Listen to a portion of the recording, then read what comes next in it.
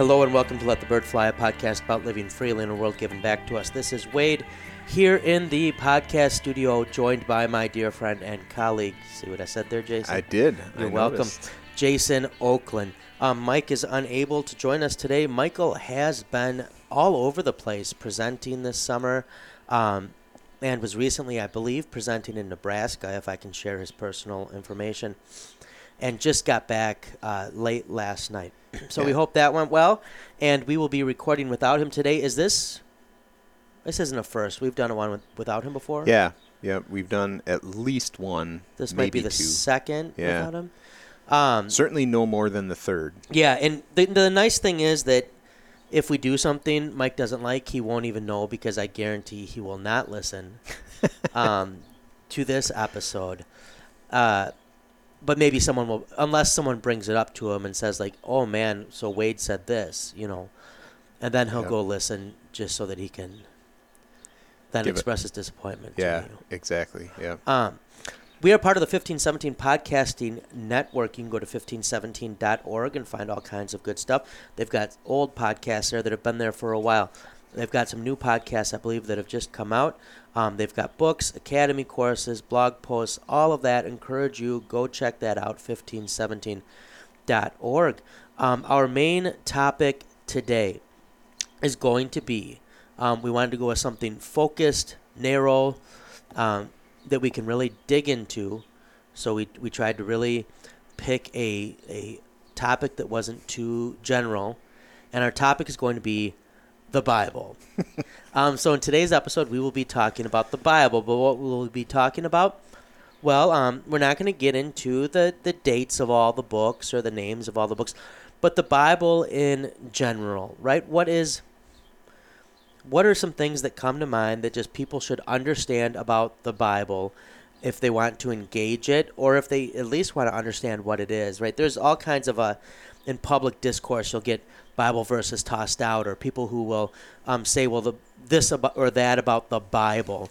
And sometimes those things are done without attention to context, or even realizing what the nature of the Christian scriptures is. So that's what we'll be talking about. We'll see if I come up with a quick free-for-all topic to toss out to my brother in Christ, Jason Dale Oakland. But in the meanwhile, let's go ahead and get to our disclaimer. This show doesn't speak for our churches, our church bodies, or our employers. To be honest, much of the time, it probably doesn't speak for us. We will be thinking out loud a lot. So approach what you hear with a healthy skepticism because, well, as a responsible resident of planet Earth, that's probably what you should generally do with almost everything. If you find yourself getting too worked up, tune out, look around, and realize you were just listening to a podcast. That's right, a podcast. So go live free, friends, and don't let us get in the way.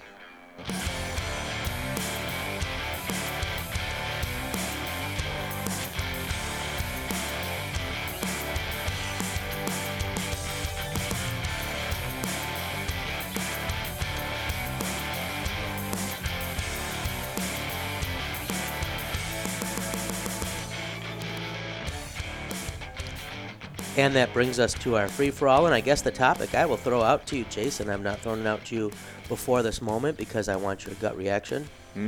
Okay, you've now been a year in teaching. Yes. You now actually live in a house Yes. that's not exactly close, because Jason is definitely a live a little bit ways out type guy. Yeah. Living where there's a quick trip, Yes. right? Right. And they don't put quick trips right in the city. Yeah. You've got a year under your belt. You're preparing for your next semester coming up. Your second or third go in some courses. Yep. You're now moved from Neenah, where you had served. So this is a transition point. 1 year after having left the pastoral ministry. That was your pastoral ministry there. Yes. I'm not saying you're out of the pastoral ministry. The parish that I had served. Right, we're a Wisconsin Synod. Everyone's in the pastoral ministry. But you've had a year now, and we won't go long on this free-for-all, but I'm just curious to get your take. One or two things that you really enjoyed about teaching, you're looking forward to doing more because you really enjoyed about teaching at WLC. So it could be classroom related. It could just be campus related. And then one or two things that not necessarily that you didn't enjoy, but like you realized, okay, these are kind of challenging things, and um, these are things I'll be working on getting more used to or retooling. Sure. I think, right, for instance, um, coming in, I really enjoyed the colleagues we have and kind of being in an environment where you could have lunch with different people each day and hear about their disciplines. But like things to retool was like even something as simple as what am I going to have up on the learning, the LMS, right? On the MyWLC or whatever. So there could be wherever you want to go with it. What comes to mind, Brother Jason? I would say a couple of things that I really enjoyed. I enjoy interacting with the classes and seeing when, something really hits and lights up, and it's usually not necessarily 100% across the board in any class where you have like, man, whatever we were talking about that day or how I was presenting it that day really clicked, but there's always or I should say there are those days when you get, whether it's just one or two that really really clicked, or a good chunk of the class, and to be able to see that, and that's been probably the most enjoyable thing. I definitely have enjoyed being a part of the larger campus community. That's a little bit different, and we had a decent sized staff at the congregation that I had served when you incorporate the Lutheran Elementary School and its staff as well. So I mean that was something that I enjoyed being a part of. But it's interesting in that being part of a larger group, like you said, you have so many different people from different areas that there's always an interesting conversation to be had. But at the same time, because there are so many more, it's harder to maybe build some of those bridges, except with the people that you're most regularly working with or close to. Like, for example, we interact with certainly the theology department, and then the history department is on our floor as well. So we interact with them quite a bit, but like people in the sciences, they're... I also interact with them because I'm in the history department. Yes, yes. And now, you've transitioned a little bit there. So, but like some of the people in the sciences, they're clear across campus that you just don't see them quite as often. So it'll be interesting now being closer and having a little more time on campus. I'm kind of looking forward to being, to one thing that I'd like to do is be a more regular part of campus life beyond, because my on-campus schedule last year was just so packed from the time I got here. And it was convenient given the commute. That helped a lot, but I didn't have a lot of open time. I know what you mean. Evenings are pretty much out most of the time. Yeah. Evenings were out, and even when I was here, especially with winter weather, and even when I was here, it was basically between chapel and teaching and meetings. I maybe had a free period or two, but then you had to drive an hour and a half almost back home, and so you just didn't have a lot of time to hang out. So that's one. I'm kind of looking forward to engaging in some of those other areas of campus a little bit more. And then I would say the other thing, looking to retool maybe a little bit, is last year was so much about just creating content, making sure that you have something that you're going to talk about that next class, making sure that you know what you're going to cover. Trying to stay one class ahead. Trying to stay, a class or two ahead.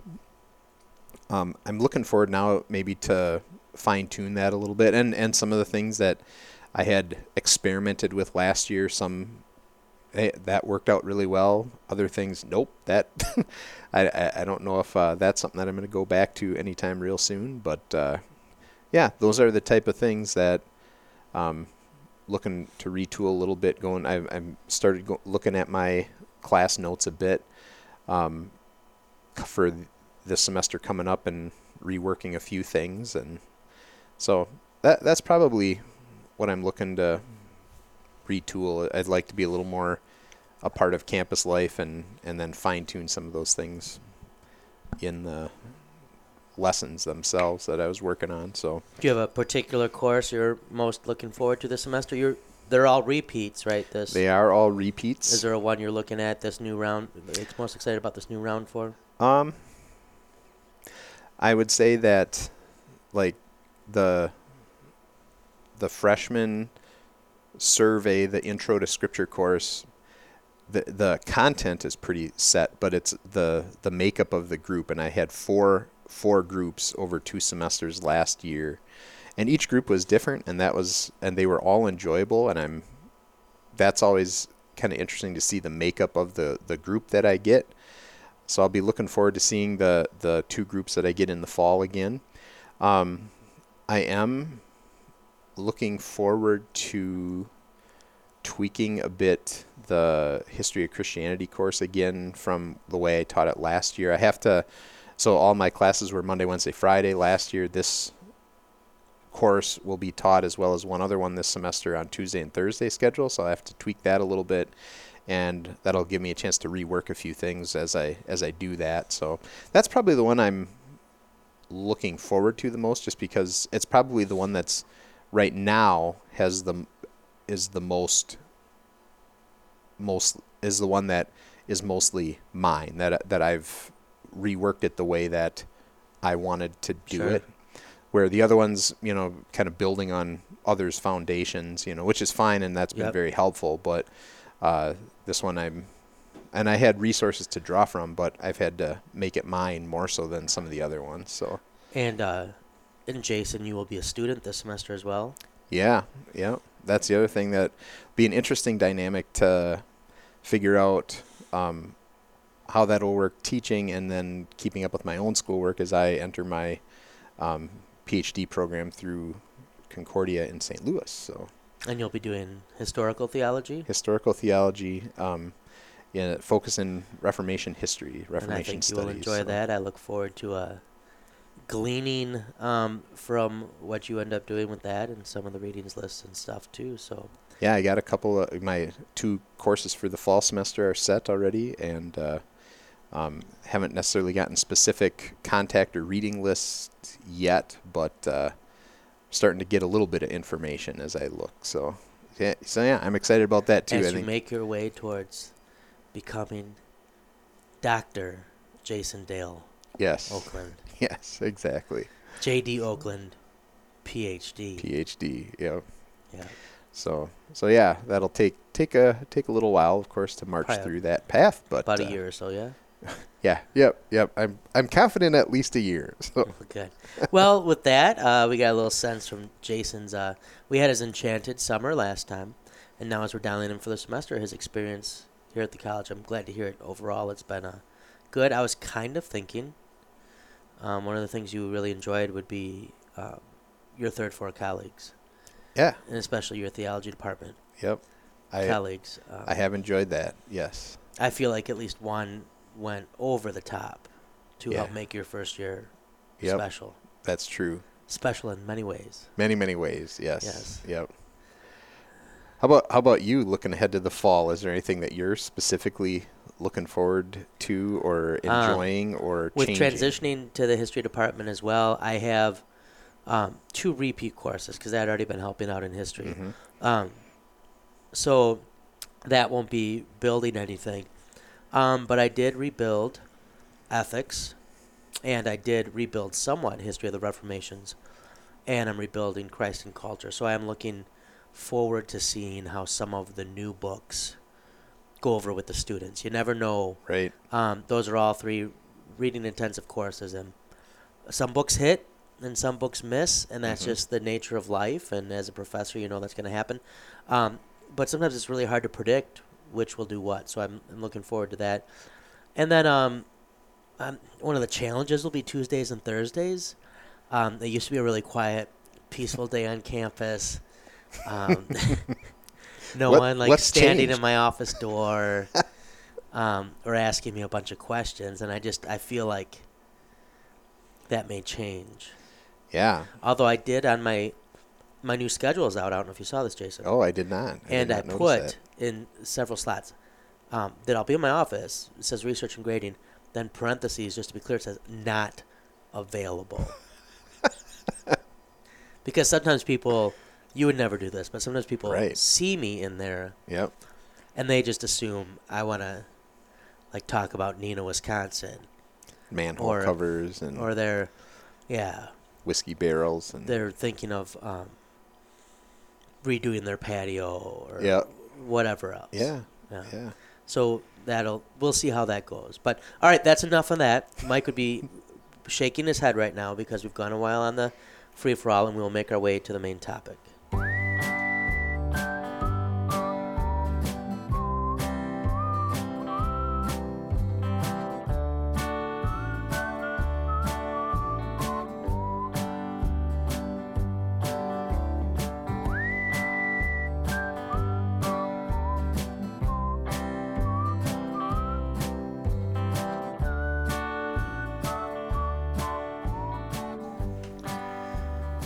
And that brings us to our main topic, which is the Bible.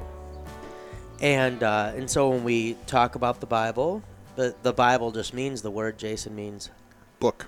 the book. The book. Part of this is that Christians were played an important role in kind of the development of the Codex, right? That Mm-hmm. we think of much writing up to this time would have been scrolls, and the Christians would have had plenty of scrolls as well. We think of Jesus in the synagogue taking out the scroll of Isaiah, but the Codex being kind of the development of a book-like thing, right? That you're putting these things together. A codex would be what we think of as a book, right? Where it's bound, Mm-hmm. it's bound on one end, and you can open it to whatever page or Yep.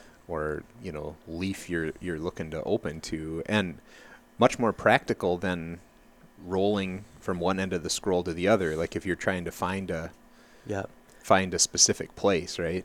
And if you want to have multiple books in a book, right? Not just a scroll of one text, like one letter, say the Epistle to the Romans, but if you want to have multiple epistles or eventually the whole canon, right, in one book. And remind me, we'll get to canon in a little bit. Mm-hmm. But already we see when we talk about the Bible then, most people, when they hear the Bible, they think one book, right? You go to the bookstore or you go to Walmart always seems to be selling them, right? Yes. You go to Walmart or on Amazon, you want to fuel, the race to the moon. And you get a Bible, and right, and that's one book. It doesn't come in multiple volumes. It's just one book. And yet at the same time, this one book, the Bible, is many books. And we, not books in the traditional sense of like, most of these, if you tried to publish them in book form, would be very small. Yeah. Outside of the Gospels, maybe the prophet Isaiah, the Psalms. But even then, those aren't thick books. So it's a collection of many books in one. And it also then has no one author. Sometimes you get people that will have a simplistic... The Bible gets marketed, right? Mm-hmm. And so, for instance, you can buy a Holy Bible.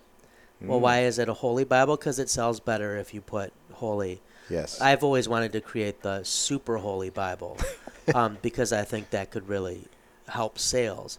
The Holy of Holies Bible? Yeah, and sometimes you'll see people simplify and say Bible, author, God.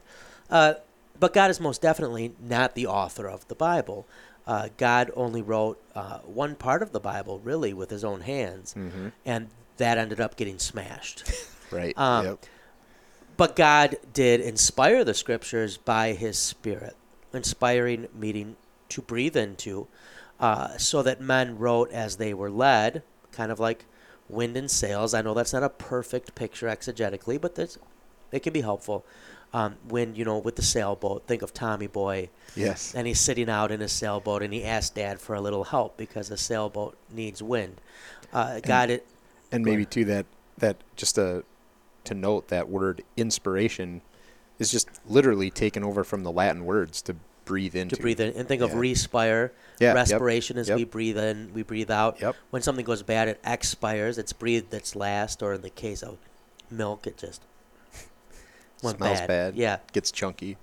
The So when we talk about author, even someone might say God, but people wrote it, although God inspired it. And then even when we think of other books, we tend to think of books as an author sat down over a period of a year, a decade, whatever, and wrote a book. But this happened during that author's lifetime. Or multiple authors sat down and wrote chapters for a book, but this often usually happens in a lifetime. Another thing that sets the Bible apart, and it sets it apart even from something like the Quran, that is written during Muhammad's lifetime, and really does have one author, insofar as Muhammad is probably dictating this, and he will claim also inspiration from God, but there's one prophet writing the Quran. One key difference, too, is the Bible chronologically covers a huge span of time. We sometimes look at the events in the Bible and we think, oh man, stuff was just constantly happening to Israel. But if you look at the amount of time covered from Moses' account of the creation of the world to the last of the prophets, which, we get to the intertestamental period, the content is covered in a crazy amount, millennia of time. When you add the New Testament, this is then even more as we get to the Gospels and then the epistles. It's covering all kinds of chronology, but also culture. Mm-hmm. So you have, even in the Old Testament, you might think, well, they're writing to and for Jews. Well, kind of. The New Testament, if we read the Old Testament in the light of the New, says that all who believe are sons of Abraham, and the Israel of God is all believers. And if God is inspiring the Old Testament, it's written for all people of all time to be an audience, but it is also written for people in the ancient Near East at specific times and specific places. But even the experience of the Jews was a very diverse thing. Yep. You have the Jews in slavery in Egypt. You have Abraham, the father of the Jews, who's in Ur of Chaldea. You'll later have the northern kingdom and the southern kingdom. You have Jews in the diaspora throughout the world. And then you get to the New Testament, and you have Luke likely writing for Gentiles and Matthew likely writing for Jews. You have Paul writing to congregations throughout the known world. Some of which were mainly Gentile, some of which were a mix of Jew and Gentile. Some which were very Greekified, Hellenized, or Romanized, some less so. Some more urban or cosmopolitan than others. Some with backgrounds that would have been familiar with philosophical contexts, some with less. There's a great diversity of these things. Some tremendously gifted, others struggling with specific false teaching or other So there's a lot of diversity. Yeah. So when we say the Bible, hopefully one thing we can knock out of our head right now is that the concept of one unified book in this one unified text, in the sense of the way a novel would be written, or even your average nonfiction book. And also one unified audience. And you might say, well, no author writes for just a unified audience. Well, in a way they do. Mm-hmm. When Rowling or whatever writes Harry Potter books, she's writing them for people, young adults, in the 90s or 2000 or 2010, largely in the West. In this case, drastically different audiences are receiving these texts. This could be someone who's living 1,500 years before Christ. This could be someone living 400 years before Christ. This could be someone living 100 years after Christ. And so not a unified audience in that sense. Really an audience, we had an episode a little while ago about why we should be small c Catholic. Mm-hmm. For a Catholic audience, one that reflects Revelation, every tribe, people, language. This is a text that is for all people. The challenge will be, it's also a text that's given to a specific people at a specific time. And so one of the things that I like that Dr. Berg does is he has a PowerPoint I believe it's a PowerPoint. Maybe he just says it, but I believe I've walked by and seen it. Where when he's talking about the Old Testament, he'll tell the students, God literally had to tell them not to have sex with animals multiple times. I'm going to go ahead and do a retroactive earmuffs there. If there's kids in the car, I'm not going to say that again. But and we might look at that and go, why is he saying that? Yep. Well, ancient Near Eastern culture at the time, this was a thing that was said. Or a bunch of stuff related to ancient Near Eastern religion. Yeah. Like, who has to tell someone not to offer have their children pass through the fire? Yeah. Well, with Molech, this was a thing. Or all these laws about vengeance and, everybody's killing or not. Well, this was how warfare worked then, or this is how justice was thought to be carried out. And so we may look at a text, for instance, 1st and 2nd Samuel, 1st and 2nd Kings, 1st and 2nd Chronicles, and you look at some of the war there and stuff, and you go, whoa, like that's, well, we live in an age where now, in many ways, war is, in aspects of war, are video games. You're flying a drone. Mm-hmm. It's very impersonal. Yep. This was not the case in the ancient Near Eastern world. And if people were going to survive, they needed to realize that this was a normal threat. There were just certain times of year, like we have football season, that were just war season, right? Between the harvest and kind of the weather shaping up to be amenable to war. And we see this still today, for instance, in Russia and Ukraine, where there's like talks of now this season's coming and this will affect the war in this way. So things like that, and we can go into more in depth into any of this, and I'll throw it to you, Jason. I'm talking a lot. But I think the first thing when we talk about the Bible that I wanted to at least dispel is the notion of one.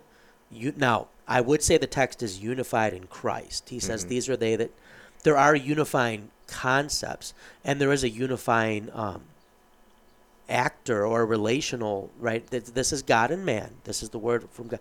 But what I don't mean is that it's not like the Harry Potter book, or like any book I've written. There's more of a diversity, and that it's authors writing for people at a set time, people writing as God inspires, and that it has an equally great diversity chronologically, demographically, geographically, linguistically, stuff like that. So I've said all that. Anything you want to jump in on that, or that you would like to dispel or contextualize regarding the Bible? No, I think that's good. I think some have said, and I don't know who first said it, but that the Bible is not necessarily a book, but it's really a library of books, right? Yeah. Where when you talk about, we talk about 66 books throughout the Old Testament and New Testament, and as you're saying, again, different authors for many of them, different purposes, different times. And some of them could be broken up differently. Yep. Anything in the Old Testament that's first and second could really be one, and sometimes was. Yeah, the Hebrew Bible organizes the Old Testament differently than what we do in our English Bibles. So yeah, there are different ways to organize that. But that's kind of, I think, a good, maybe a helpful way to think about that, and that when you're picking up a Bible, you're really picking up a library, in your hands, pretty limited, of course, and very specific in its, purpose and message, but it's, 66 different books that you can study each of them apart from each other, and then you can talk about the group as a whole, Yeah, and I like that you say limited, but at the same time, I would say also unparalleled. Yes. Right? Yep. Historically, that while the Bible, for as many years as we're into it, and people, it's not, I'm holding up a Bible for Jason. Yeah. It's not that huge a thing. The one I'm holding here is not that big. In fact, I have a book in German on Der Schmalkaldische Bund, the Schmalkaldic League, that I would say really the Bible's dwarfed Yes, it is. next to that. Germans are not necessarily known for their brevity. Yeah, thank God the Germans were not tasked with writing the scriptures. But my point being, for these individual books to have been saved as they were and replicated as faithfully as they were, that we have manuscripts to compare, right?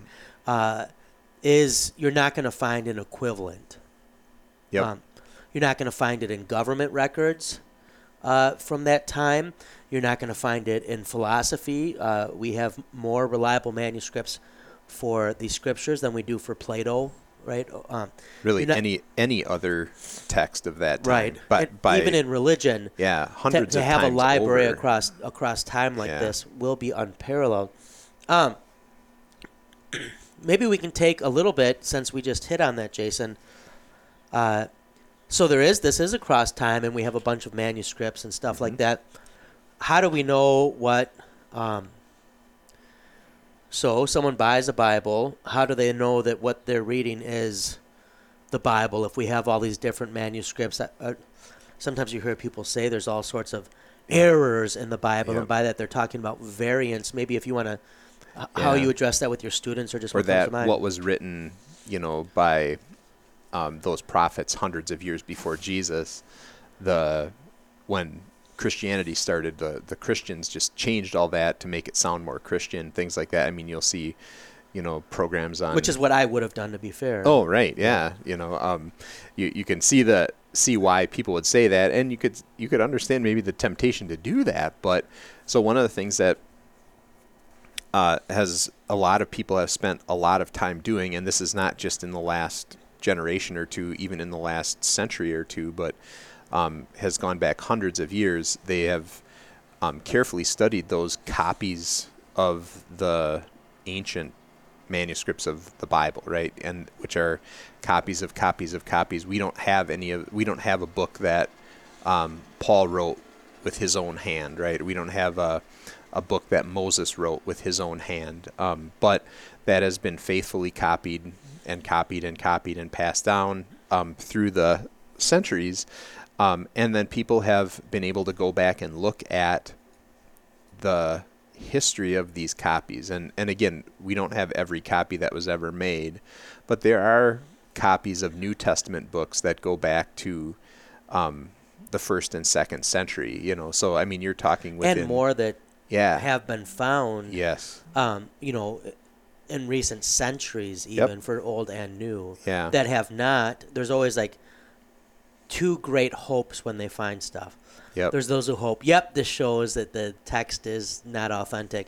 Or there's, Christians who are like, oh, this will finally silence those who question the text, it's there's usually always somewhere in between that there's I would say often, if anything, it adds credibility to the scriptures on the whole. But you'll sometimes find, for instance, is that the very end of Mark, right? Maybe you find one where that's not in, and right then you get things that we can wrestle with. But there's also nothing that isn't taught elsewhere in Scripture that would be in that section. Sorry for interrupting. And I was going to say, and you'll see that in your English Bibles, is that sometimes there'll be a footnote or something that says early manuscripts say it this way, or other manuscripts say it that. That's what they're talking about, is this process of comparing all of these different copies of copies, and that's something, again, one of the things that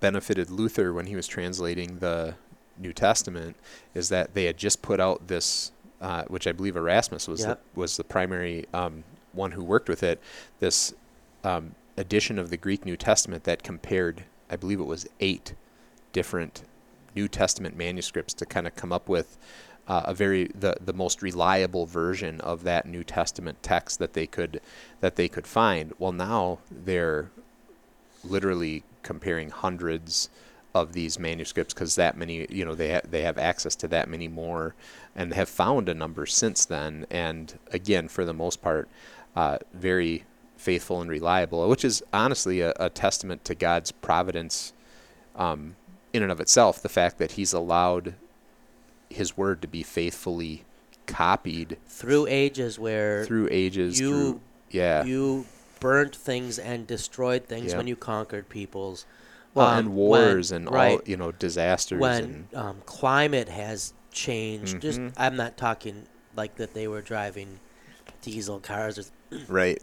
but you look at um, across centuries, climate changes and the materials that the writing was done on aren't always Yep. amenable to, you know, changes in climate like might take place. Uh, when they're confiscated by Hmm. enemies of the church, there's a lot when buildings are made of wood, all wood Yeah. in areas that it's really easy to have a fire Yep. and um, Wood with straw roofs or something like yeah. that, and it's like, yeah, that's just waiting for fire to happen, right? Um, so when we're talking about the Bible, then it's something we have attested um, with all sorts of manuscripts, with these texts that can be compared. And I really encourage you sometimes when you're reading your Bible to look at those footnotes. And if anything, it should only reassure you that these differences are rarely substantive. Yeah. Um, they're also, the Bible then also is a book that's written, as I hit on, but maybe you can unpack this, Jason, for people at a specific time, but also for people of all time. Hmm. And that affects how we read it as well. And maybe if you have any thoughts on that. Yeah, so I think when you talk about each of those individual books, right, you have an individual author writing to a specific audience and addressing specific circumstances, right? Like you had mentioned Israel in exile, or something like that, or Matthew writing to a Jewish audience, Luke writing to a Gentile audience. So, I mean, you can see some of those things in their writing, right? That there's a reason Luke says things this way to his primary audience, and Matthew maybe addresses it that way. Where Matthew probably doesn't need to give the Aramaic translation of a word or phrase because his audience would have known it. Where Luke, on the other hand, might say, this is what was said in Aramaic, which means this, because that would be just an example of that, right? So, but at the same time, these writings that were originally intended for maybe a specific group in a specific area with a specific purpose, there is meaning to be found there, and meaning that's intended there for God's people of all time, right? That when God speaks, His people should pay attention, right? And that idea of we've talked about, there are 66 books here, but it's a relatively small volume, all told, right? As you compared your German history book to the copy of the Bible there, there's not a lot of words if you compare it to things, right? And that idea of understanding that the Holy Spirit, as He inspires these writers to write these words, these books, is not going to waste His breath, right? And that there is a reason why He has said, this is something that I want recorded that's going to stand in Scripture until Christ comes again.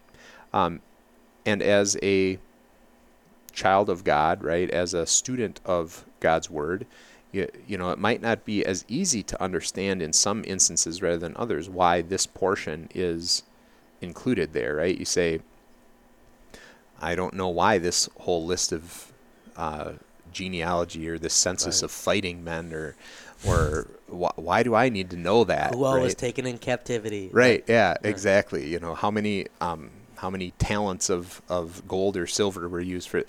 But at the same time, there is something to be taken away there. And again, And those things were often important for the people oh yes, to verify things and Yep. to show the legitimacy of things. Yeah. which still is the case for us, right?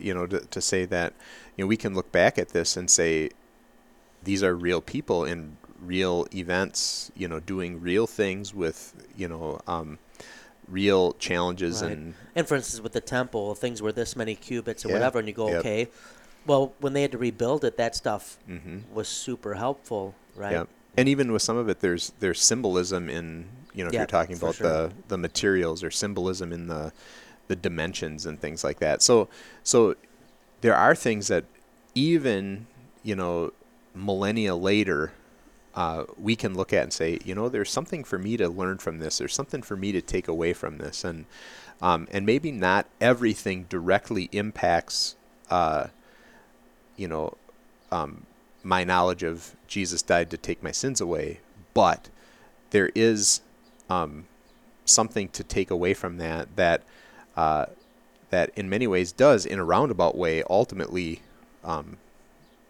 touch back on some of those key truths of Scripture. So that's just something I think to say. Yeah, we recognize that there are some portions that are maybe a little bit challenging, or don't seem to immediately have an impact on us, but don't just dismiss them, because the Holy Spirit doesn't waste his breath. He put it in there for a reason, right? And maybe need to think about it a little bit.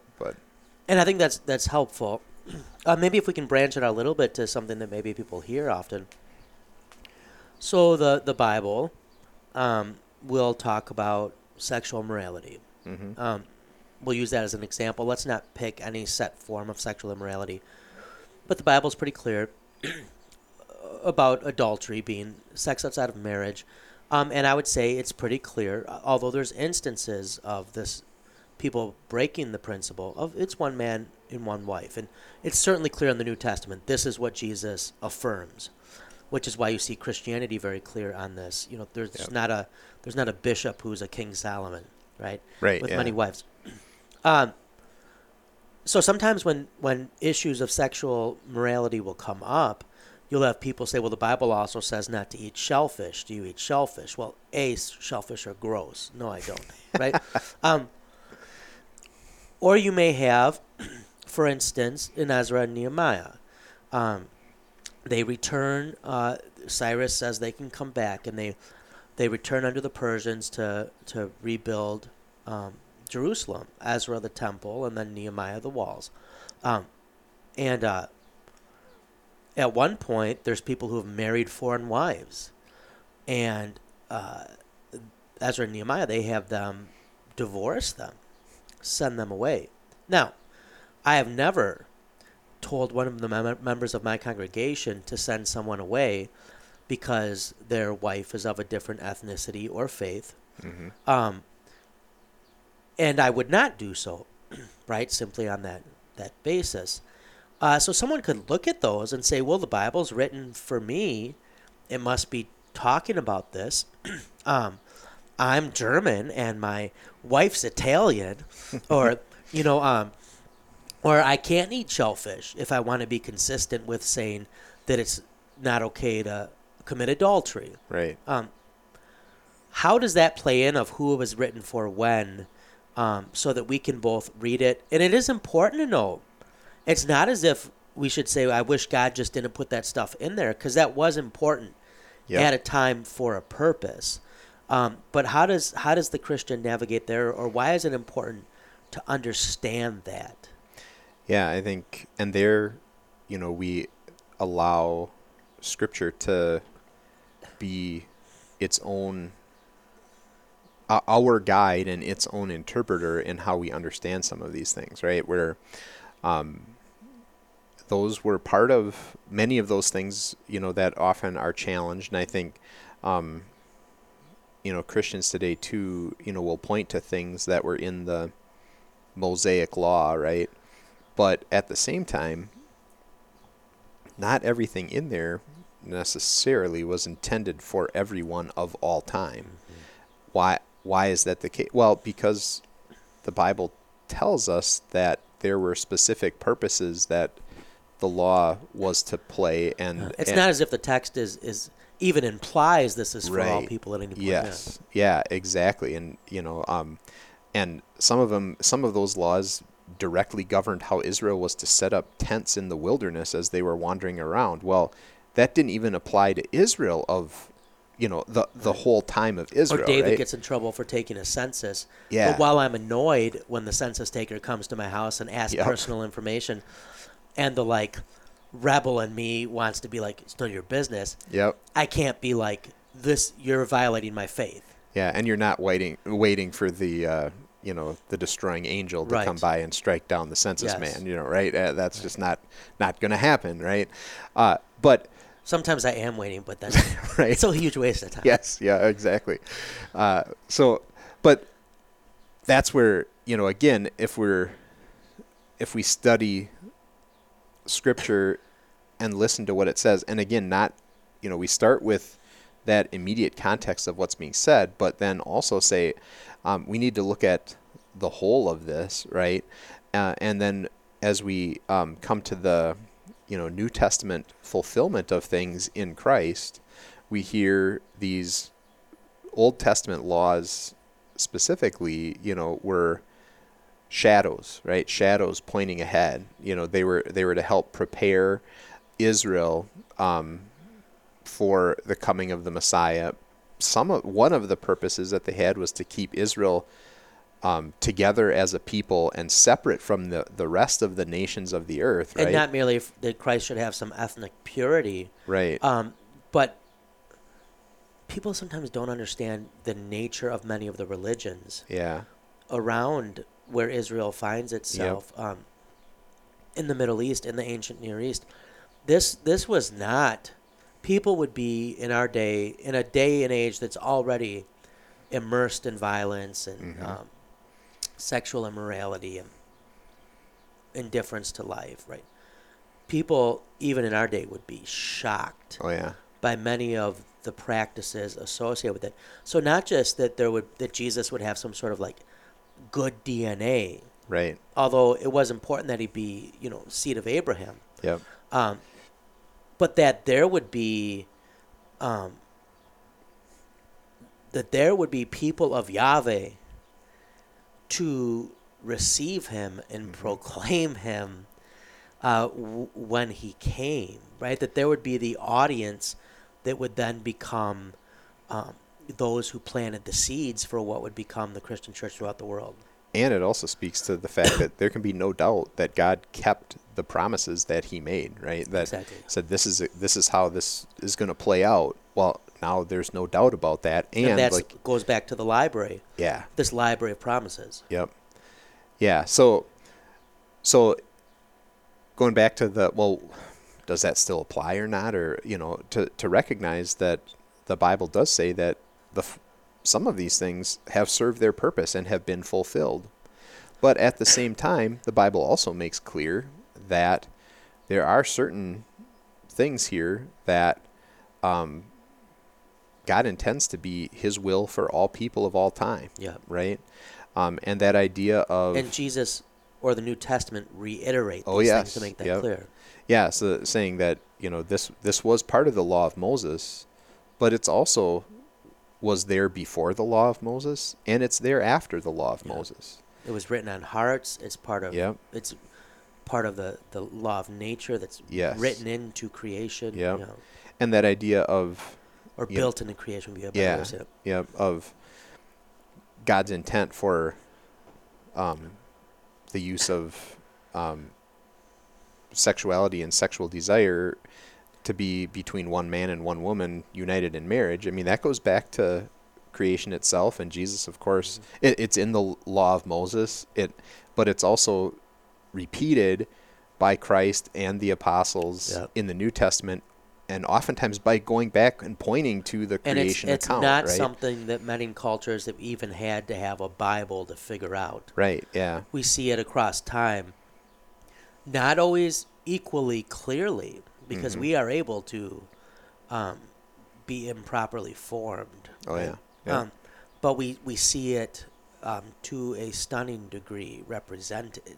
It's kind of like you shall not murder. Now, everybody can describe murder differently. And some cultures are more lenient on aspects of what we might consider breaking the fifth commandment. But kind of every culture to some degree shows an understanding of what the fifth commandment is out to do, or the sixth commandment with regard to if you sex and cause marriage. somebody's life to end, that was bad. Yeah, or if you do you are negligent and harm comes to them, Yeah. that there's some way of, whether it's going to the city walls Mm-hmm. and talking to the elders or going to a court of law to get remuneration. Yeah, that idea that an accident is different than Right. an intentional act. Yeah. And I think this is where, in our own day, reading the scriptures regarding things we're talking about right now is as challenging as it's ever been, is because there is a real cultural and chronological hubris Mm-hmm. that is not just American, but it is especially American, Yeah. but Western. But it also comes with every time. Like, if you read the Old Testament and you're wondering, man, why would they set up these Baals and Asherahs and like be like, yeah, we still worship Yahweh too, but it's because they thought the people before them were just kind of quaint and they knew better now, right? Mm-hmm. This is hardwired into the fallen human experience, that there's this chauvinism, generational chauvinism, and it's something we all experienced during our teenage years, where you were going to do the opposite of your parents or whoever else, or Bob Dylan says, don't trust anybody over 30. Why? Because you're of a newer time, you're better, right? I found this even with products. Products don't necessarily get any better. There are things we did better as far as products Oh, yeah. in the past that I just wish we Yep. still did that, Yep. right? Sometimes these cars now, you rent a car or whatever, and it's got all these doohickey screens, whatever. Sometimes I just wish I miss like my 96 Ford Ranger, and didn't have power locks, but it just did what I wanted it to Mhm. do, Yep. and I drove it till it died. There's something to that, but especially in our own Which was day, probably a couple 100,000 miles worth of driving. right? Yeah. But especially in our own day, where we have been spoiled with technological advance, and now we're quickly undoing it, which, right, Mhm. USA. But quality of life. Yep. We've lived in a very blessed time, for which we ought to be thankful to our fathers and mothers who helped bring that about, and to God who has granted it. But we sometimes look at the past, and we don't even hesitate to make judgments on people who did not have our same lived experience or information. Mhm. And we sometimes fail to appreciate the amazing, stunning things they accomplished Yeah. without what we have. And so there are things that the scriptures do address, that lay down a principle that we ought to hold across time. But in their application at that point in history, it was different, right? So we can recognize that too. So, for instance, I may be able to look at parts of the ceremonial or civic law, Mosaic law, which is for Israel at that time, but find principles that are really for people of all time. Luther does this in How Christians Should Regard Moses. He says there's some really good principles of government Yep. in the Mosaic law, and then those things you can also find them in the natural law, right? Not everything has to be spelled out always in the Bible. Yeah. Well, The even Bible- in the commandments in the catechism, Yeah. right? Saying, well, remember the Sabbath day. That means something a little bit different for New Testament Christians than it did for Old Testament Jewish Yep. believers. But we still need rest, and we still need Right, to hear the yes, word. And, yep. and Luther's very good with that.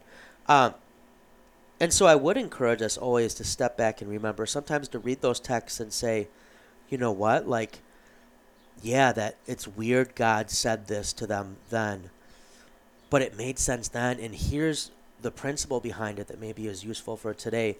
I've been rereading the Old Testament this summer. As I got so frustrated with trying to narrow down research stuff and do whatever that I'm like, I'm just gonna pray God gives me a direction on that, and I'm gonna read the Bible in the meanwhile, because it's just to read right through. So I just got through Job, right?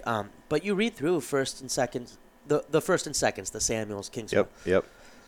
And there's stuff where you just go, what? Yeah. But then when you stop back and you go, step back and go, well, why this, right? And there's some real principles that can be deduced from that.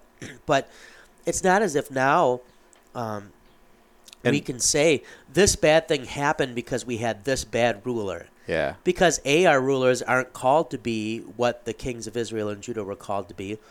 But B, you end up falling in a theodicy. Here God is saying, this happened because of this. And what's the principles that can be drawn? Well, bad leadership is going to lead to future generations suffering, right? Yeah. And that my relationship to the state, to that leader, is very important for my soul, in the sense of if I let the leader or the state become God for me or lead me, right? The ruler's often blamed for leading people into idolatry, right? There can be dangers to me that I want to be aware of too. Right. So it's not that those texts are just even with like the dietary laws. You can eat shellfish if you want. You can have bacon, but on the whole, like the Mosaic cleanliness and dietary laws, it's a pretty good diet. And the cleanliness stuff, having just been in a pandemic now, like we've been, it's pretty good. Yeah. What God is saying, like about washing your hands and stuff. Yep. Now, I can't say it's a New Testament law that you have to wash in the way they say to wash, but I am going to judge you. I even before COVID, when I see people in the bathroom that just walk out, Right. I have had whole relationships with people that I would say have radically changed because of my perception of them, because I've seen them Because of exiting the bathroom. not wash their hands and just walk out. Wow. I can't say that's a biblical law, like you're a bad Christian now, but I can say you're a bad person. Right. Is that fair, Jason? I'm Sure. just joking. Can But I can't say, like, I just wash want to your assure hands. you, I wash my hands. I've watched. Yes. All right. Yeah. I So- notice these things. Oh, good. I'm glad you took note. So. Yeah. Anywhere you want to go, whether I hit on it or you want to go somewhere else, the Bible in general, what you wish. So one thing I think, when you're talking about some of those Old Testament, the Bible history type of stories that you're, going through the first and seconds and things like that. The other thing, they offer wonderful illustrations of some of these principles at work. And I think that, that's a good reminder for, not just readers or students of Scripture, but preachers as well, that, say, man, there's some incredible illustrations of God's principles at work in some of that Old Testament Bible history. The other thing, you mentioned you wanted to talk canon at some point. Do you want to? Yeah, we should hit get on into that. that. Yeah. So CANON, not CANNON, which is also awesome. yes, but not quite as many big kabooms in this type of canon. So canon meaning kind of rule or norm. And here, sometimes you'll hear people talk about a Protestant Bible or a Catholic Bible. And I remember hearing someone who was a Lutheran telling me that at their high school dance, someone told them, leave enough room for a Catholic Bible. And they meant, like, don't be too close, like a Catholic Bible's bigger. So, yep. My confirmation Bible has stuff in it that Jason's confirmation Bible, I'm guessing, did not. Namely, the Apocrypha, as Protestants refer to it, or as Catholics refer to it. Jason, do you know? The Deuterocanonicals. Oh, Deuterocanonical, sure, yeah. Which you wouldn't know, but yeah. Yeah. I didn't know that was the preferred Catholic that is the term for preferred it. nomenclature, Oh, yeah. gotcha. And this can be different books. So, for instance, Maccabees. There's multiple books of Maccabees. Sirach, which is a very helpful book, right? Mm-hmm. It can be parts of a book. For instance, Daniel is longer. Although in a Roman Catholic translation of the Bible, that part will be in italics. But so it'll be attached to Daniel. Yeah, so I actually have, and I recommend this. So if you're use the ESV like I use, which is my preferred translation, and nothing against, Well, it is something against the NIV, the updated. I'm not a fan of that, but we'll save that for another day. But when you translate Genesis like it's a Kid Rock song, um, in the EHV I haven't used enough to say, but I found this, Jason. So this is an ESV, and the Indian Roman Catholic Church Indian scholars have now come out. It's called the Catholic Edition, and so I have it with me as I take it as the ESV text. So far as I can tell, is identical for all the canonical books, but the Deuterocanonical are included. Whereas, like, if you get an ESV, like Lutheran Study Bible or whatever else, you have to buy a separate book for the Apocrypha. But just to give you what I'm talking about here, with Daniel, I just passed it. You can see here, I'm going to be showing Jason Daniel 3. It gives alternate versing, so it still keeps the Protestant versing, but it adds verses, and then the italics would be, this is actually a canticle that's used in the Office of the Hours in Roman Catholic and in Anglicanism also. So you have these books that would be different. These books come through the Septuagint, many of them, so these are things that were included in the Septuagint. The Septuagint was never the authoritative Hebrew scriptures. It was a Greek translation of the Hebrew scriptures for people in the diaspora and even people in Israel, right? The apostles in their letters sometimes quote the Septuagint. And if you're a pastor, it's good to have a Septuagint. You should be able to read it because you've taken Greek.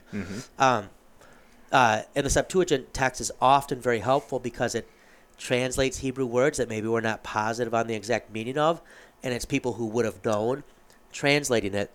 Well, those books are always kind of floating around, and until Trent, they're not officially part of the Roman Catholic canon. At Trent, they will be made, in part because if you want to make a case for purgatory from the Bible, you're going to have to go to Maccabees, and even there it's a bit of a stretch. But in part also because in reaction to some Protestants rejecting these. Now, here I'll throw it to you.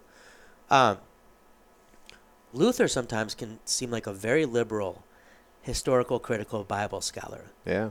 He talks about James, and he kind of says, this seems to conflict with Paul. This is an epistle of straw. He doesn't throw it out, but he says some stuff like that sounds like this is less Bible than Romans, maybe. He doesn't throw out the apocryphal books, but he does put them separate. Right, you can see in the Bible I have here, they're just right in the middle of the Old Testament. Right, they're not in a back separate section. They just happen to fall where they fall. But he does have them there. But maybe if we can first take how do Lutherans relate to those books, and then we'll backtrack to how did we get a canon. Does that sound fair, Jason? Sure. We're going to go a little long this episode, but let's have fun. Mike's not here to tell us to wrap it up. Yeah. So I'm going to throw to you first, how do Lutherans relate to these other books? And these books are separate from what you might hear called pseudepigraphal books, which the church never recognized. Do you want to do a follow-up, like just on No, let's just do this real quick, and then we can unpack okay. it more later if we want. All right. Yeah. So I would say oftentimes, Are you jealous of this? I am kind of. It's a nice book. It's it is $10 on Wow. Amazon. Yeah, that's a nice resource, especially to have them kind of in there, instead of so if Lutherans have these in their Bibles today, they'll probably be all between the Old Testament and New Testament, right? And it'll be one. And if your family has like an heirloom Bible, an old Luther Bible, that's where you'll find them in the German. Yeah, and I would say that it's probably a King James Bible because most of the more recent ones don't even include them. That's what I said. I meant if you have a German Bible. Oh, right, yeah. Because Luther if you have did a German, include them. yes, and that's where Luther had them, right? And I would say most Lutherans today just kind of say, well, these are, they really don't belong here, And I think that's probably more so because and maybe don't read them at all. And I'm not going to read them because I don't want. There's lots of bad things in there or something like that. I would say I think that's maybe a bit of a misunderstood take on those. I think it's maybe a bit of an overreaction because they're maybe seen as, oh, these are in Roman Catholic Bibles and I'm a Lutheran and I'm not going to read them. But, Luther took a very different approach, right? He said, and he quotes them often. Yeah, he quotes them often. He did, not only did he translate them and include them in his German Bible, but he wrote prefaces to them as well. And he would never use them to establish an article of faith using just them. Yep. But he does see them as sometimes being helpful. Yeah, and that's where I would say they are considered useful, but not considered part of the proper scriptures. And since most English translations today come from non-Lutheran publishing houses, although Lutherans are often involved, and because the King James was so influential and did not usually include these things, as time goes on, right, most Bibles Lutherans are going to get, because they want a quality translation, are not going to have this. Other than this, they should be sponsoring us, this right? Catholic edition of the ESV. Yep. So you just said canon proper, I believe. Yeah, well, I said the proper scriptures, but I would say, the other word that we could have used is that they're not truly part of the canon, and right? So what do we mean now? What makes a book canonical? And here, I'm going to put you on the spot. Lutherans make a distinction that not all Protestants do that I think is a very helpful distinction. Within the canon, we even talk about the legomenas. Mm-hmm. Do you want me to... You're good to go with that? Or I'm good to go with that, yeah. So maybe you can talk about what makes something canon, and then why do we have these legomenas? Yeah. So canon... or the thing that you mentioned already, that canon was kind of a rule or a standard, right? And so we talk about the canon of Scripture being those established books, right? Those that are recognized as being truly authoritative, coming from... It's like a chain of custody. Yeah. And most of the time, the Old Testament was pretty well set, right? Because Jesus had that. Jesus kind of put his stamp of approval on that. So no one's going to question the Bible that Jesus used because Jesus used it, right? Because he could have been at some point like, 1 Kings is garbage. Yeah, but he never does that. Right. He refers to the Old Testament as we know the Old Testament. And the Scriptures. He calls them a comprehensive title.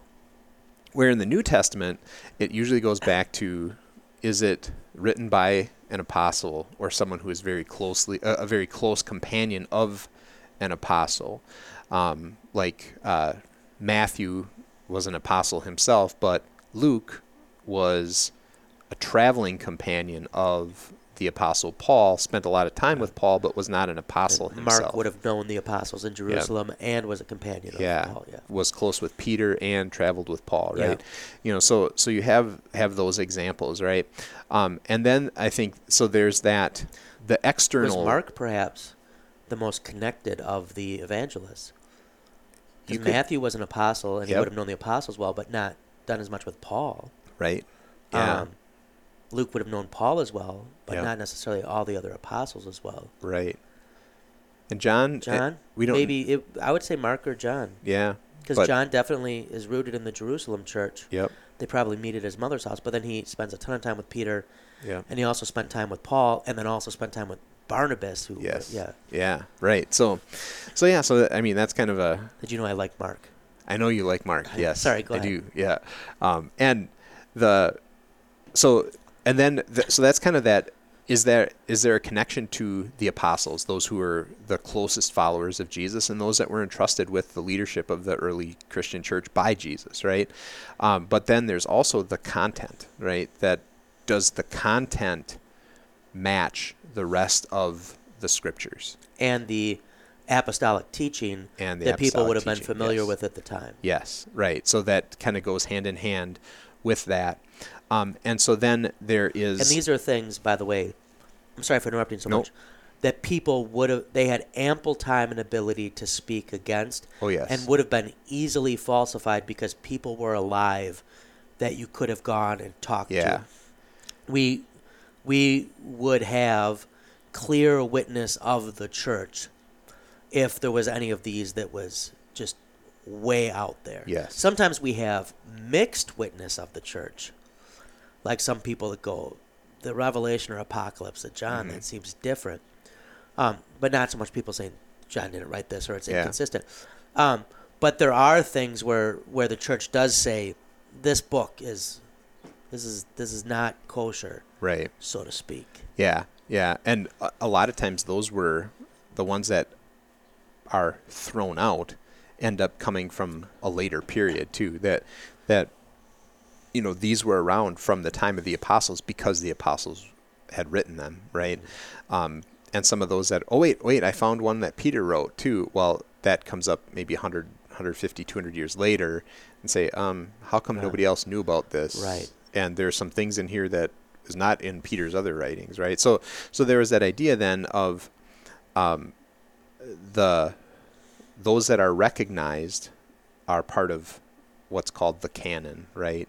And they become, so there's this standard of Scripture, and then that Scripture becomes the standard for what is taught, right? The apostolic teaching in black and white after the apostles themselves are gone. Yep. So did you want to say more about and part of the reason this even comes up is maybe just briefly we mentioned Marcion is going to be Marcion, who is fair to say is probably an anti-Semite. Yeah. He's really got a bone to pick with the Jews, and he also doesn't like the Old Testament God who seems angry. Yeah. And it's not an unusual struggle for people to sometimes reconcile what seems to be a God of wrath and part of the Old Testament with this humble Jesus who gives his life on the cross. Augustine struggled with this before becoming a Christian. But Marcion then tries to get rid of what he considers the Jewish books or the angry God books, and the church is like, no, these are authoritative. They're written by people who are speaking authoritatively. They are consistent with the message of the prophets and the apostles, and this is part of what drives codifying the canon. Sometimes people will say, well, it wasn't until this council that the canon was officially made. There was a sense of the canon long before anything was ever put into writing. So that's just something maybe for us to be aware of too. Yeah. And it's not that Nicaea or something says this is the canon that makes the canon. The canon is something that pretty early on, because it wasn't either as if a church got one of these letters and then the secretary, that sometimes would happen in a parish today, of oh yeah, put it in the filing cabinet. These were copied and shared. Yep. And Paul even intended them to be so. In some letters, he makes clear that this should be the case. And I think too, keep in mind, Marcion is much closer to the time of Nicaea in the 300s than the time of the apostles. Right. And this idea, and I think that another way to put it, which I think is a helpful thing, and I'm not sure who's the first one that said this either, but that the canon itself is not an authoritative list of books that somebody put their stamp of approval and said, now the list is approved, and because we said this is the list, it's not an authoritative list of books. It's a list of authoritative books. The books are authoritative because they are. That's just the nature of the book. And maybe the good way to say it then is the canon was recognized. Yes. The canon wasn't codified or created. Yeah. And this will be an important distinction to be made between Protestants and Roman Catholics. Yep. And now, do you want to get into the leguminas then? Sure, just real quick. Okay. So when Matthias Flacius Illyricus, when Flacius writes his... You like him too. Yeah. His master's thesis, he argues that the Masoretic pointing, so in Hebrew there's vowel points and other stuff that was added later. He argues it's original. And he argues it because the Roman Catholic Church argued, well, if the Masoretic pointing came later, it shows that the church stands over the scriptures, not vice versa. And still today the church will argue, sometimes you'll have a Roman Catholic, especially apologists, smugly say, oh, you Protestants like your Bible, we gave that, we created it. No. Rome didn't do any such thing. The church was much more Eastern than Roman in orientation at this time. B, it recognized it, so that will be important for that. But within this, even though there is a canon, Lutherans and many will make a distinction between homolegoma and antilegomena. And I'm going to throw this to you, Jason. We'll unpack it, and then we'll wrap up. But I think this gives a nice overview then for the episode of kind of what you're encountering in the Bible. So go ahead. Yeah, so again, now we're talking New Testament books, right? Because, again, the Old Testament was set. But there were those that everybody recognized this is Scripture. It belongs in the canon. John's Gospel. Romans, really all the letters that Paul wrote, all the Gospels.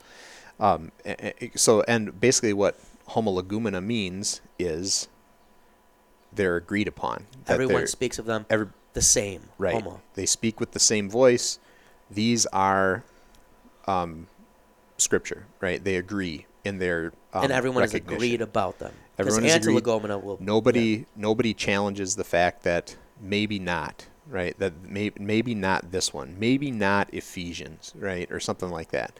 The antilegomena are those that are part of the canon, but there are some and again, this is throughout the history of the church. There have been some that have spoken against them, and that's the antilegomena part, right? Spoken against. And we know, in pretty much every instance, why they spoke against, so that we can wrestle with that. But go ahead. Yep.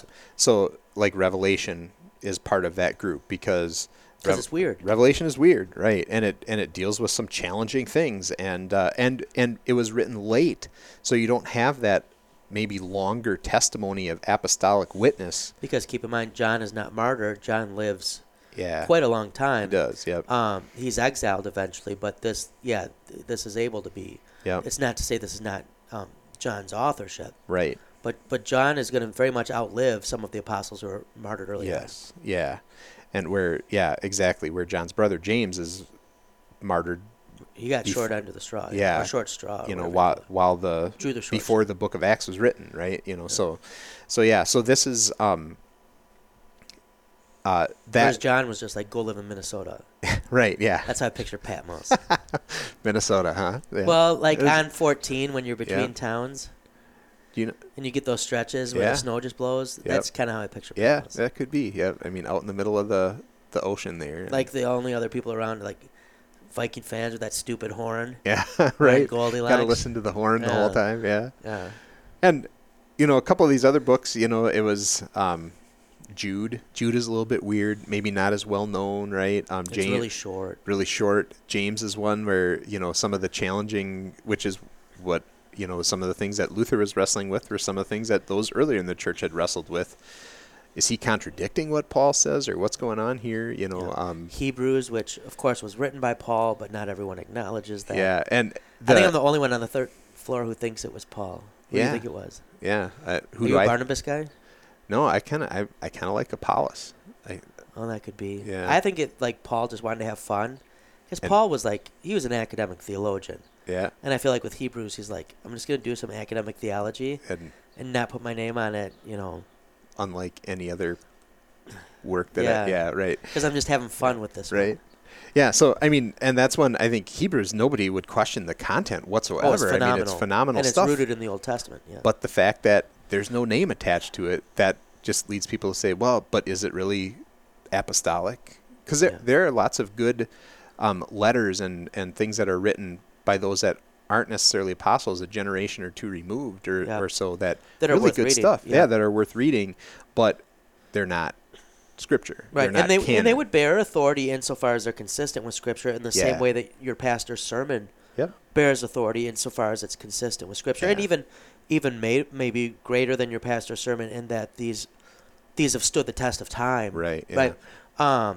They've stood scrutiny. But not authoritative in the way that we are bound to them. Yeah, I don't know if anyone will be quoting a sermon that I've written 2,000 years after. But think the of fact. even with Luther, for Lutherans, we will sometimes quote Luther in a way that bears some sort of authority, right? That's saying here is Luther, who was really good on this, his take on this, and we're maybe quoting in a way of saying your take maybe isn't as good.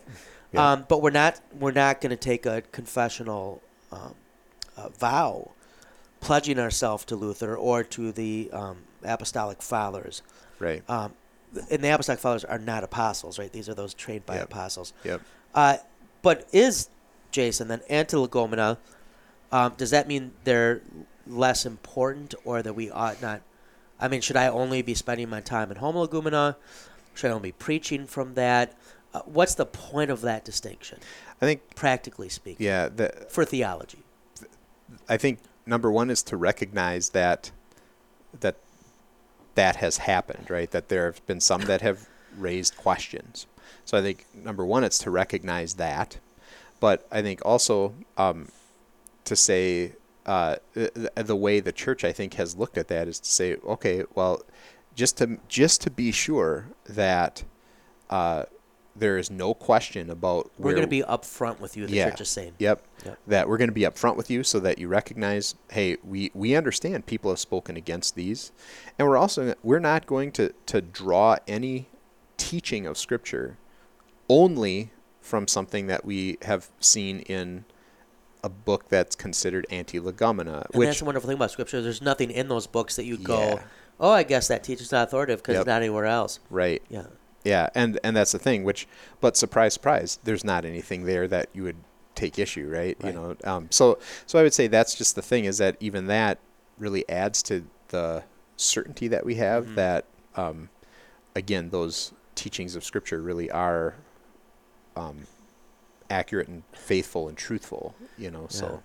And maybe then as we wrap up, I think a lot of what I'm hoping we were getting at, and I think we have, is a lot of times kind of the Bible is conveniently dismissed. Or the church is conveniently dismissed because of its relation to the Bible. Oh, that's just an old book, or it's full of old wives' tales, or that's not the case. Or those texts aren't reliable. The fact is, no book has been more scrutinized over as much time by as many people with as many resources as the Scriptures. Yeah. And really, whenever the big problems come in where someone is, there are Christians and there are people using the Bible who arrive at horrible positions and say horrible things. Or even, maybe not in the realm of horrible, are just wrong. Right. But that's going to be a problem with how one is approaching and using the Bible, not with the text itself. Are there things in the Bible that are horrible and I hope are never replicated? Yes. I hope I never have to do warfare like they did warfare. And yet at the same time, when I properly understand that time and place, who was being spoken to and why, that doesn't now make the Bible a horrible book. That makes clear that God had to work with some horrible situations in horrible places, and yet that's the people he had to work with. The same as, well, why isn't Genesis written in a way that would, be clear to people in the 21st century? Well, it was written before the scientific revolution. And if you were going to tell someone in 1500 BC, you're going to try to talk to them about some of the things we know about the universe and the human body. That was not... And Adam and Eve had DNA. Yeah. People... What? Yep. Or like in Joshua, the sun stood still. From a human perspective, right, this is how people knew and understood the word. And so God is teaching them about themselves, about him, about creation, and about the relationship between the all in ways they can understand. And that doesn't make it a worse text, I would even propose, Jason. Brother Jason. I'd say it makes it all the richer. Because there's so much more to dig in and to understand and to unpack. And so hopefully this episode somewhat helps realize how forthright God and the church have been about the Scriptures throughout history. God himself, in choosing people to write it down and to be pretty forthright about what they're writing and why. There's not a lot of books where you're just like, oh. I mean, you have Job, who was Job, but Job is purposefully that, because Job is about the human experience. And it doesn't matter, right, that I know what Job's address was. Right. I especially like that Job probably wasn't even a Jew. Right. He's an Idumean. He's probably an Edomite. this is, you don't even have to be a Christian or a Jew to, you have wrestled with Job, whether you know it or not, and have ever heard of Job. That's just, but usually we know this is why it's being written. We're being told this is the point of this book, and the church has been very forthright. Are there churches that do act like it's just this magical book that fell from heaven, and come up with weird positions? Sure. But on the whole, historically, and we're both church historians, the church has been pretty upfront. Right. Here's the canon. Here's how we've got it. Here's who had what. Here's what didn't show up. Here's what needs to be understood in time, what transcends time. This is not something that's been hidden. You can buy an abundance of books that talk about these things, written even by Christians. You're not being asked to take some leap of faith that ignores history and culture and language. In fact, when the church is churching well, it's calling you deeper into history and culture and language, if that makes sense. And I'll let you have the final word. Just be sure to say "let the bird fly" at the end, Jason. All right. Take as long as you want. Yeah. Mike's not here. I don't care how long we go. Yeah, I think too that with what you're saying is, it can be disheartening sometimes when you hear attacks against Scripture and things like that. And I think at the same time for the Christian, to not be afraid to engage with some of those challenges because, again, not like on Reddit and stuff, though. No, right, yeah. Like in maybe real not, life. Yeah, not on social media probably is the best way to handle some of those. But, or to say that this has now completely undermined Scripture and your faith in what God has said there. Because, as you mentioned, this has been studied, this has been wrestled with and grappled with by some of the greatest thinkers across human history. And I would say that don't be afraid to dig into and seek out answers there, because I don't think you're going to be disappointed. I think you'll find that there is more good and more answers to be found than that you'll be left with questions that are still begging for answers. And that might be a process. I'm sorry to interrupt, but I would say we can all have our times where we really struggle with something. Recognize that's part of being a Christian. Yes. That's part of the Christian life. And B, usually that really works out for your good because it thrusts you deeper into something. And C, sometimes it takes a while to have things driven home, both through like an intellectual investigation, but also through Christian experience. And I don't mean that in a mystical way, but the text is done to us, right? Yeah. That sometimes life opens the Bible for me because I hadn't experienced something before, and now this text makes sense. Yeah. Sorry. As you struggle and wrestle with those things, and that really probably leaves us with only, one other thing to say. Let the bird fly.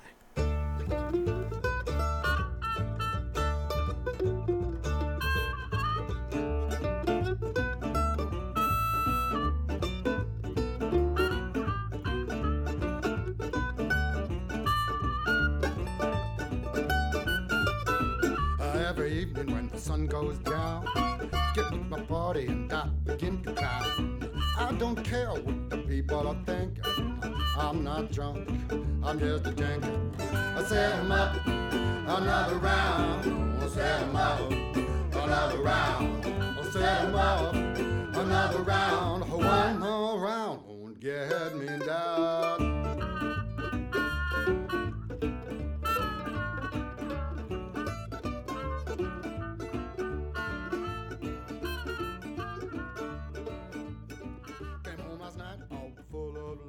My babe began to fuss and I said, honey, hush. I don't care what